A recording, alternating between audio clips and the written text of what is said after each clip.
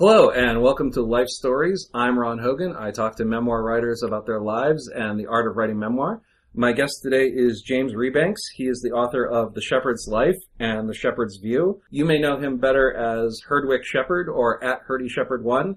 He's been sharing pictures of his life and his sheep and sheepdogs and the landscape on Twitter to more than 80,000 followers, including myself. And I'm delighted that he's here in the United States and here on Life Stories to talk about his books. James, pleasure to have you. Yeah, pleasure to be on the podcast as well, and thank you for having me in New York. As I mentioned, you're well known on Twitter as the Herdwick Shepherd. Actually, quite deliberately for the early part of your online career, you were only known as the Herdwick Shepherd. James Rebanks being put forward is a rather recent innovation. The truth is, I didn't really want to. I didn't want any kind of celebrity or aggrandizement of me. That's not really what it's about. I wanted to share a working life of the people and the dogs and the sheep in our landscape. And one of the things I read about in the book is, I wanted to write a history of the nobodies, the ordinary working men and women that make a lot of our rural landscapes and urban landscapes what they are. It felt like a more honest way to do that to me, for me not to be pushing myself forward or bigging myself up is the English expression. So yeah, I tweeted for the first 2 or 3 years anonymously and enjoyed that, and my neighbouring shepherds had great fun trying to work out who I was by looking at the landscape and the photographs and trying to work out who that must be. And yeah, and when I first wrote the book, The Shepherd's Life, I did that anonymously and hoped to publish it anonymously, but people wiser than me told me I wouldn't get away with that, so I may as well put my name on it and accept the reality of it. And it sounds like both from the second book, The Shepherd's View, which is the most recent one, and also just from the continuing things that you're posting on Twitter, it doesn't sound like life has changed very much for you, even having stepped forward. No, the truth is I live in the middle of nowhere, surrounded by hills, and my nearest neighbour is about a mile away from where I live, and there are probably only about 100 people live within 3 or 4 miles of where I live. So, my day-to-day life and the life of my family is just what it always was, really, 95% of the time. So, we're very lucky. We live in a beautiful place, and we live a sort of rural farming life. There are just slightly crazy moments where journalists turn up from all around the world occasionally to write a piece about us or to talk about the books. And I've had an amazing experience because my book's been translated into 20 languages, and it's like a bestseller in Germany and Norway and Spain and all over the place.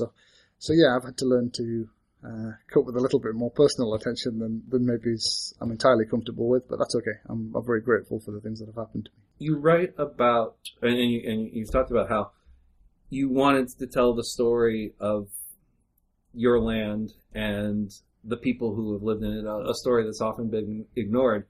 And specifically, you're in the Lake District of England, and that is a much mythologized and much romanticized landscape. I think certainly a lot of people in England and too, I think a lot of people here in the United States and around the world have this very romanticized notion of what the Lake District and the land there is like, one that erases people like you and your families out of the picture. Yeah, a little bit. The truth is long before I read the literature of my own landscape, and there's mountains of books about our landscape. It's probably the most written about landscape in English literature. I fell in love with a lot of American books, to be honest. So things like Catcher in the Rye, things like John Fante. One of my favourite books is 1933 Was a Very Bad Year, which I love. So I love that American sort of first-person narrative that tells the story of the sort of immigrant experience or the working class experience. So another American writer I love is Junot Diaz. I love those kind of voices. And then when I got older and I started to discover that what the literature about our landscape said, I was really shocked that it didn't include us and didn't include the stories of my father and my grandfather and the other people like them that make the landscape. And yeah, it just to me seemed like a no-brainer that you'd want to put the people, if you wrote a book about that landscape, the only thing that hadn't been done, the thing that needed to be done was to put the people back in, the working people, the ordinary people, and to tell their story, because as important as it is as a national park and a place of beauty, it's a place with its own way of life, its own culture that goes back thousands of years, and that to me is where its real beauty and its interest lies. So I can't out-romanticize Wordsworth, but maybe I can tell some stories about the people in it now in a way that other writers haven't. And to be fair to Wordsworth, he actually wrote a lot about the people in that landscape. We've just forgotten about the stuff he wrote. So you quote like a wonderful passage in there, which I'm not even going to attempt to quote from memory, but the gist of what he was saying was that, if you actually like sat down and talked to a shepherd around here, that you'd learn some really amazing stuff. Yeah. They have some great insights and people seem to, as you said, we kind of allied over that and focus on wandering lonely as a cloud. And I think that's common all around the world. If you look at how where education came from and how it's been structured since the Industrial Revolution, it was overwhelmingly about taking the ignorant rural boy or ignorant rural girl and turning them into somebody that was capable of going to a city, to be an industrial worker or an engineer or a professor or whatever. It was all about taking you out of the rural, taking you away from this sort of ignorant, brutish place where nobody has any brains or any ideas. That's a thread that runs right through the schooling and a lot of the thinking behind education in many, many developed countries. I want to tell the story of the kid, maybe smart kid, depending on whether you think I'm smart or not, who stays and why, and what it is in the heads of rural people or country people that makes them want to live that life and make them choose that despite maybe there being less money or you being in the middle of nowhere or it being really difficult.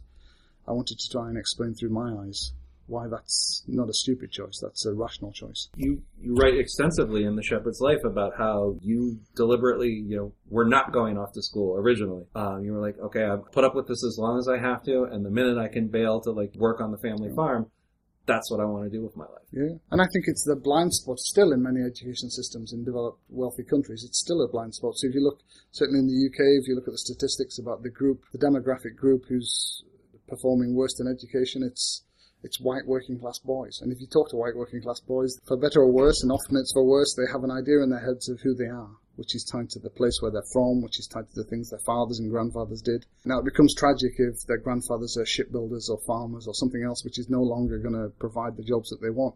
But I think there's not enough books written about that. So there's a very long tradition of writing about the land or writing about nature. But it tends to be white, middle-class males, sometimes females, and they tend to be writing about it from a sort of leisured perspective. So it doesn't tend to be the person that's pulling the turnips or ploughing the field. It tends to be somebody who somehow has enough time and enough money to wander through it and wonder how beautiful it is.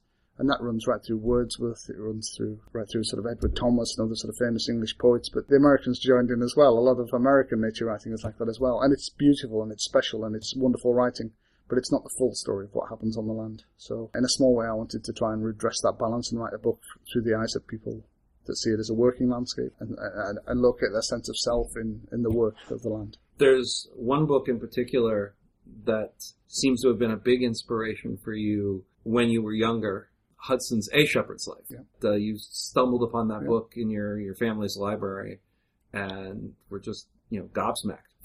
And actually it isn't, I've read that book several times since. It's a lovely book. It isn't actually, if I'm honest, it isn't the brilliance of the writing or even the brilliance of the story, although there is brilliance in both of those things. It was pure and simply, I'd gone right through school, never once imagining that books could be about us, about people like us. And then I stumble across this book when I'm 15 or 16, and suddenly I'm reading a book which to me feels like it's about my people, it's about my grandfather, it's about people that work on the land. And just immediately, within seconds of reading a few pages of this book, I think, whoa, hang on a minute, I've just flunked school because I thought it was nothing to do with me, and actually writing can be all about us. One of the books I read immediately after that was The Old Man and the Sea by Ernest Hemingway, which is still one of my favourite books, and that had the same effect on me. I read the story of the boy who loves the old fisherman and the beauty of that relationship and the admiration he has for that old man when everybody else doubts him. And that too had the same effect. It made me think, I want to write a book like The Old Man and the Sea, but about my grandfather as a shepherd. It took me about 25 years to pull that off, but that's really where the idea of my book came from. A lot of the first half of The Shepherd's Life is about that deliberate choice that you made, having gone through the early stages of school, of deciding, I don't want that. I don't want to go further down this path. I don't want to be going off to the big city. Well, the truth is, it's because it all felt to me like it was about taking you out, out of who you were, out of the place you love, out of the things that you identify with. Yeah. And my 15-year-old's response to that was, screw you. You can have that. You people don't respect me. You don't care about what I care about. I won't play this game at all. So what was the tipping point that set you on the path that you ultimately decided, it's like, okay, I'm going to go to Oxford? Well, there are two or three moments. So one moment is I fall in love with reading after I leave school. So I leave school, I work on the farm. I did it for 9 years. I'm a labourer, and I love that, and I learned loads from it, and I don't regret a minute of it. But we lived in the middle of nowhere, and I'm a teenage boy. There's only so many nights of the week you can chase girls or drive your car or whatever. So what do? This is the 1980s, so there's only one TV in our home, and My dad watches whatever he likes, and I think he's got lousy taste in TV, so I start reading books out of my mother's bookcase, and I fall in love with some of the books I just mentioned. So something's happening in my brain. I'm thinking I could be a writer and a farmer, maybe. Although I've never heard of anyone that did those two things at that age. I thought maybe I could do this somehow. And then in the years that followed, my father's farm was struggling, and we were basically going broke. And as many people who've worked in a family business will know, there's often not enough space for you to grow up and be who you want to be. So you want to be the boss, you want to run the business, you want to be the chief, and actually you're not going to be. For 20 years, you know that your dad's going to be the boss. And I ended up loving and becoming great friends with my dad, but when I was maybe 20 years old, it was very bitter, and we were sort of getting on top of each other, and it wasn't having a good effect on me. So my younger sisters turned out to be really school smart and did interviews for sort of top universities in the UK, and that was a revelation to me as well, because I was like, whoa, hang on a minute, I didn't think anyone in our family went to university, and suddenly my younger sisters are showing me that actually you can. So a combination of all those things, I had a huge fight with my dad, and I didn't know what to do. So I'm looking for I'm flashing around looking for something to do, and I decided that, and I wrote about this in the book, I have a very cynical idea, which is if I can go to university, I can get a good white-collar job, and maybe I can earn as much money as the people in our landscape who are buying the houses up, people from the towns, and maybe in 20 years' time, when it really matters, when my dad's in decline, I'll be there. I'll be the one that's there, and I'll have some money, and I'll be in the right place, and I'll take over the farm. I look back in a grim sort of shudder about this, but my life plan was basically to do something horrible for 20 years that I didn't want to do, so that I was in the right place 20 years later. But at the same time, it comes from like very specific sort of circumstances. I mean, you also write about how when your grandfather died, you had seen what had happened to the farm, and it happens to a lot of farms in that area. You know, the money isn't there, and the farm has to be like broken up and split up, and the family business gets torn apart. Yeah, you might think from the outside that you become a farmer by doing farming. But the truth is and this is in some ways the story of my dad. He worked for his father basically for a pittance, for slave money. And the gig was that eventually you'd take over the farm, you'd inherit it. But you can get a long way down that line. You could devote most of your life to it. Somebody the other day said to me, this is like Prince Charles. I said, yeah, it's like a peasant version of sort of Prince Charles. You can devote your whole life to something and it may never happen for various reasons. You know, the farm may go bankrupt before it's your turn to take over. In some ways, the best thing you could do in a family farm is to do something else and have the money to be there at the moment where stepping in is possible. And, well, that was the conclusion I drew when I was 20 years old. So I don't recommend to anybody educating yourself just in such a cynical way to try and earn money doing something you hate. And the truth is that isn't how I ended up. I discovered there are other things I enjoy in the world, but there are other jobs that I think are interesting, and I've actually had a really interesting life doing things off the farm alongside sort of staying involved with the farm, and I don't regret any of those things. I've been really, really lucky. I've had sort of 2 or 3 lives crammed into one, really. I mean, a lot of the stuff that you've done off the farm sounds really fascinating in that, in the same way that you've kind of devoted yourself to preserving a way of life, or at least, you know, creating a world in which the way of life of you and your neighbors could be preserved. You know, you're a consultant with UNESCO. I was until recently. I stopped a couple of years ago. Okay. But you had been consulting with other people around the world in similar regions where it's like, okay, how do we deal with the fact that, you know, we have these places that people are coming to because they think that they're like quaint and rustic and picturesque or whatever. You know, how do you authentically preserve the way of life that those people are living? I think so. And one of the nicest things about writing my book has been that wherever I go around the world, people come to me and they want to tell me their farming story, and they want to tell me about the things they care about, old things that they don't want to disappear, that they're trying to fight to keep hold of and keep alive. And I think, although on one level my book's just a sort of memoir about growing up on a farm, that I hope it's also about some of the questions that raises. So, do we want to live in a world in which everything old just disappears? Are there things from the past, are there older, less efficient farming landscapes and systems that might matter for a whole bunch of reasons? And if we do think those things matter, then why don't we shop in a way that makes them survive more effectively? And what can you really do about it? And a lot of my I had a freelance job basically advising UNESCO and others that I managed to fit in around my farm work because I could do it in the evenings or whatever. I'm fascinated by those questions. I'm fascinated by how quickly the world's changing. I've never been to America before, so I'm fascinated in the last 2 days when I look at very, very urban landscapes, and I'm observing and trying to understand what people's relationship in cities is with their food, and what are they worried about, and does this work perfectly? Is this the future, and should we all just chill out because it's all fine and not worry about the old ways disappearing?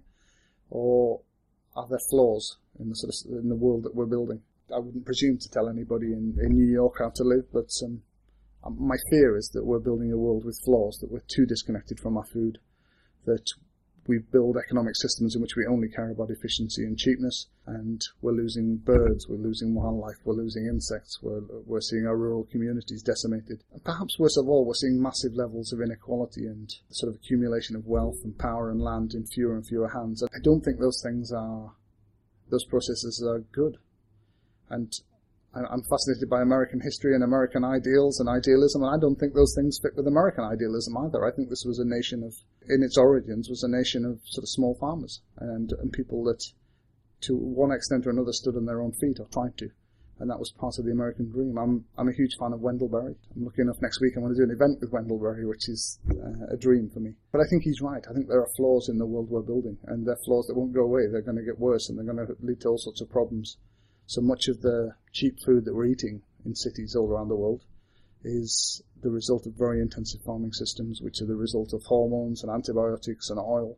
And I'm not knocking the farmers that do that. They've just responded to what everybody tells them they want, which is cheaper and cheaper food. But I personally think those things aren't sustainable in the long run. The antibiotics are ceasing to work. The oil will run out at some stage. There's more than we thought there was, but it'll still run out someday. And I think we'll then have to go back to some of the more historic farming systems.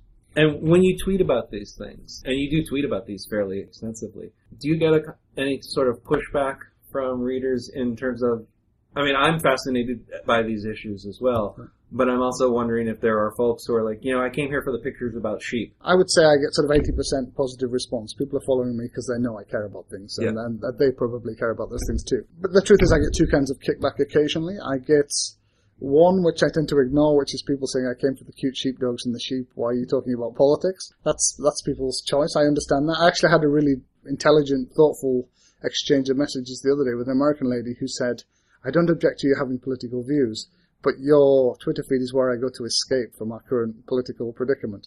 She said, so please, can we not have that on your feed? Can we, I understand that. That was an intelligent, thoughtful request from her, which I'll try to an extent to live with. The other kind of feedback I get back, which I think is even more challenging, is I've had feedback from people who, my family weren't wealthy when I was growing up by any means. They were struggling quite often, but there are people a lot poorer than me in America and Britain and poorer than I've ever been. And had a really good exchange with a lady recently where she said, look, I can't afford organic chicken. I can't afford to do all the things you probably want me to do to lead to sort of better farming. And I can't argue with that, actually. After a long, thoughtful discussion with that person, I sort of agreed, look, if I'm in the situation you're in, I'm going to feed my family, and I'm going to, some of the ethical issues further down my list of priorities. I'm not judging that person or any of those people. You've got to do what you've got to do, but I think in America, in the UK, in the wealthier countries, there are an enormous number of us, probably a vast majority of us, who can actually make different choices. We can, through the money we spend, through the way we vote, we can have better food systems, better farming systems that are better for animals, better for the environment, and better for rural places. That's a lot to fit into 140 characters, even if a couple of tweets in a row. When you were doing the first book particularly, what was that stretch like to say, like, okay, well, I've been doing these tweets for a while, that's great, now I'm going to, to do like a full-length manuscript? Well, the truth is, that isn't how it happened. For 20 years I've written for magazines. Okay, I mostly did it anonymously. I started writing in a longer form, writing features for magazines. Nearly always with somebody else's name on them, but I was writing features. And when I was about 20, I started writing this book. So everything about my writing was in a longer form, was in prose. I wasn't trying to do anything in 140 characters. I was actually a reluctant convert to Twitter. Friends of mine persuaded me to do it about 4 years ago now. So I haven't had to move from Twitter to a longer form. I was always a person that wrote in a longer form, and then I've actually had to learn how to do the 140 character thing. The truth is I love that. You can probably tell from this interview, I'm the kind of person that has a million thoughts a minute, and my mouth goes 100 miles an hour. And I really enjoy the discipline of trying to say something quite precise and hopefully intelligent in 140 characters. And hopefully saying it in a way that's reasonably entertaining, because nobody wants to listen to a lecture, do they? Nobody wants to read sort of page after page of somebody pompous lecturing you about something you know about already. So I really enjoy that interaction with all of those people. I think it's a good discipline. I think lots of writers can probably hone their skills by doing that. And the other thing about your Twitter account, and this is really showcased or featured very well in The Shepherd's View is the photographs, the pictures of the sheep and the dogs and all that. The second book has more color photography, really gives a showcase of what you've been up to. In the same way that you've described how you've been able to write the tweets has changed in the 2 years, have you noticed yourself becoming, a different kind of photographer? Yeah, I think so. I think one of the interesting challenges about Twitter is that I looked the other day, I've now done sort of 20,000 tweets over 4 or 5 years. And some of my amazing followers, lovely people, have followed me for those 4 years.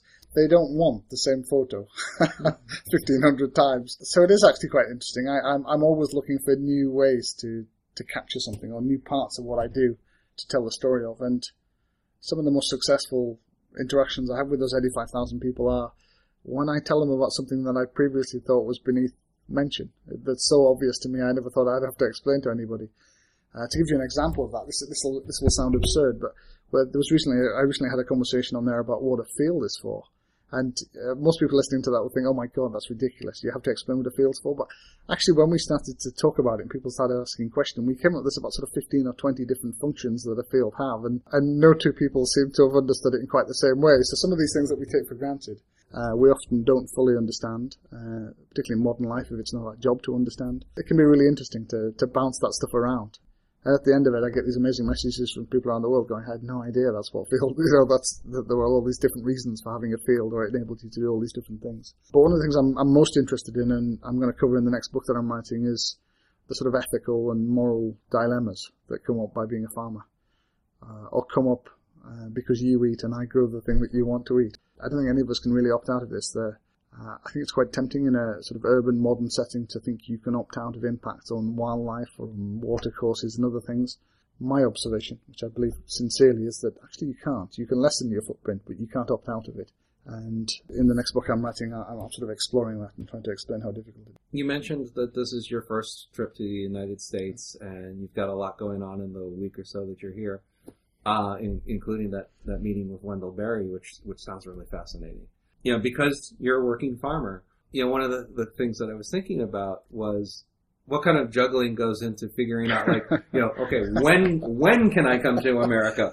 Well, that's really easy. So anyone that knows about the book world will know, but for those of them that don't, all of the organizing of these things is done by publicists and publishers. And frankly, they asked me 6 months ago, when could you go to America? And I said, look, through the summer, I can't go. I've got to shear my sheep, and I've got to make the hay, and I've got to take the sheep to and from the mountain when we're working on them. And then in the autumn, we have all of our sheep sales, and they actually ended 4 days ago, the last one of our sheep sales. So we've just gone through a 6-week period where we make most sort of 80% of our annual income, where we're working flat out to prepare and show sheep and take them to the sales. And I told my American publisher, once that's done, I can come to America. I can get a friend and a shepherd that I work with to stand in for me for a couple of weeks at a stretch. And that's exactly what's happened. To be fair to my publishers, they've worked around my farming life. And I should probably explain for anyone listening that this is not normal for me. Having 2 weeks away from the farm is probably the longest time I've been away from the farm in 3 or 4 years. I've had a 2-day trip to Spain and a 2-day trip to Norway in the last 6 months. But apart from that, every day I'm at home and I'm working on the farm. And overwhelmingly, whenever I do anything like this in the media, it tends to be from my farm. And people come to the farm and the journalists would work with me on the farm for the day and observe what I do and maybe interview me for half an hour while I'm having my dinner. You've only been here in the States a day as we're conducting this interview, so I guess the homesickness hasn't quite kicked in full throttle yet. Yesterday it did. Frankly, I'm the kind of person that if I never left home, I never left the valley where I live ever again, I would have any regrets. I literally love my life, every moment of it. But also I have to be sensible. I'm really lucky, aren't I? I got to write a book, I got it published, I get to have amazing conversations with people, and people, I hope, maybe I can have a small amount of influence about the things I care about in the world. So frankly, I've got to suck it up, haven't I? And it's an amazing opportunity. I was in Chicago yesterday. I'm in New York today. I think it's good for all of us to come out of our comfort zone a little bit. So I'm learning very, very quickly about America and sort of urban life in America particularly. I'm so glad that you're having that opportunity and that you're granting us your presence here in the States for a while. I have been talking with James Rebanks. His 2 books are The Shepherd's Life and The Shepherd's View. They're both from Flatiron Books. As you heard, he's working on a 3rd book about ethics in farming that I can't wait to read. And I'm sure that after you read these 2, you won't be able to wait to read that either. But in the meantime, You will find him on Twitter as the Herdwick Shepherd, at HerdyShepherd1. You have been listening to Life Stories. If you've enjoyed this podcast, I hope you'll go on iTunes and maybe rate it with a bunch of stars and give it a good review. That'll make it that much easier for someone else to find it down the line. And if you subscribe through iTunes, you'll also be alerted whenever new episodes come out. I'm Ron Hogan. Thanks for listening, and I'll join you again soon. Take care.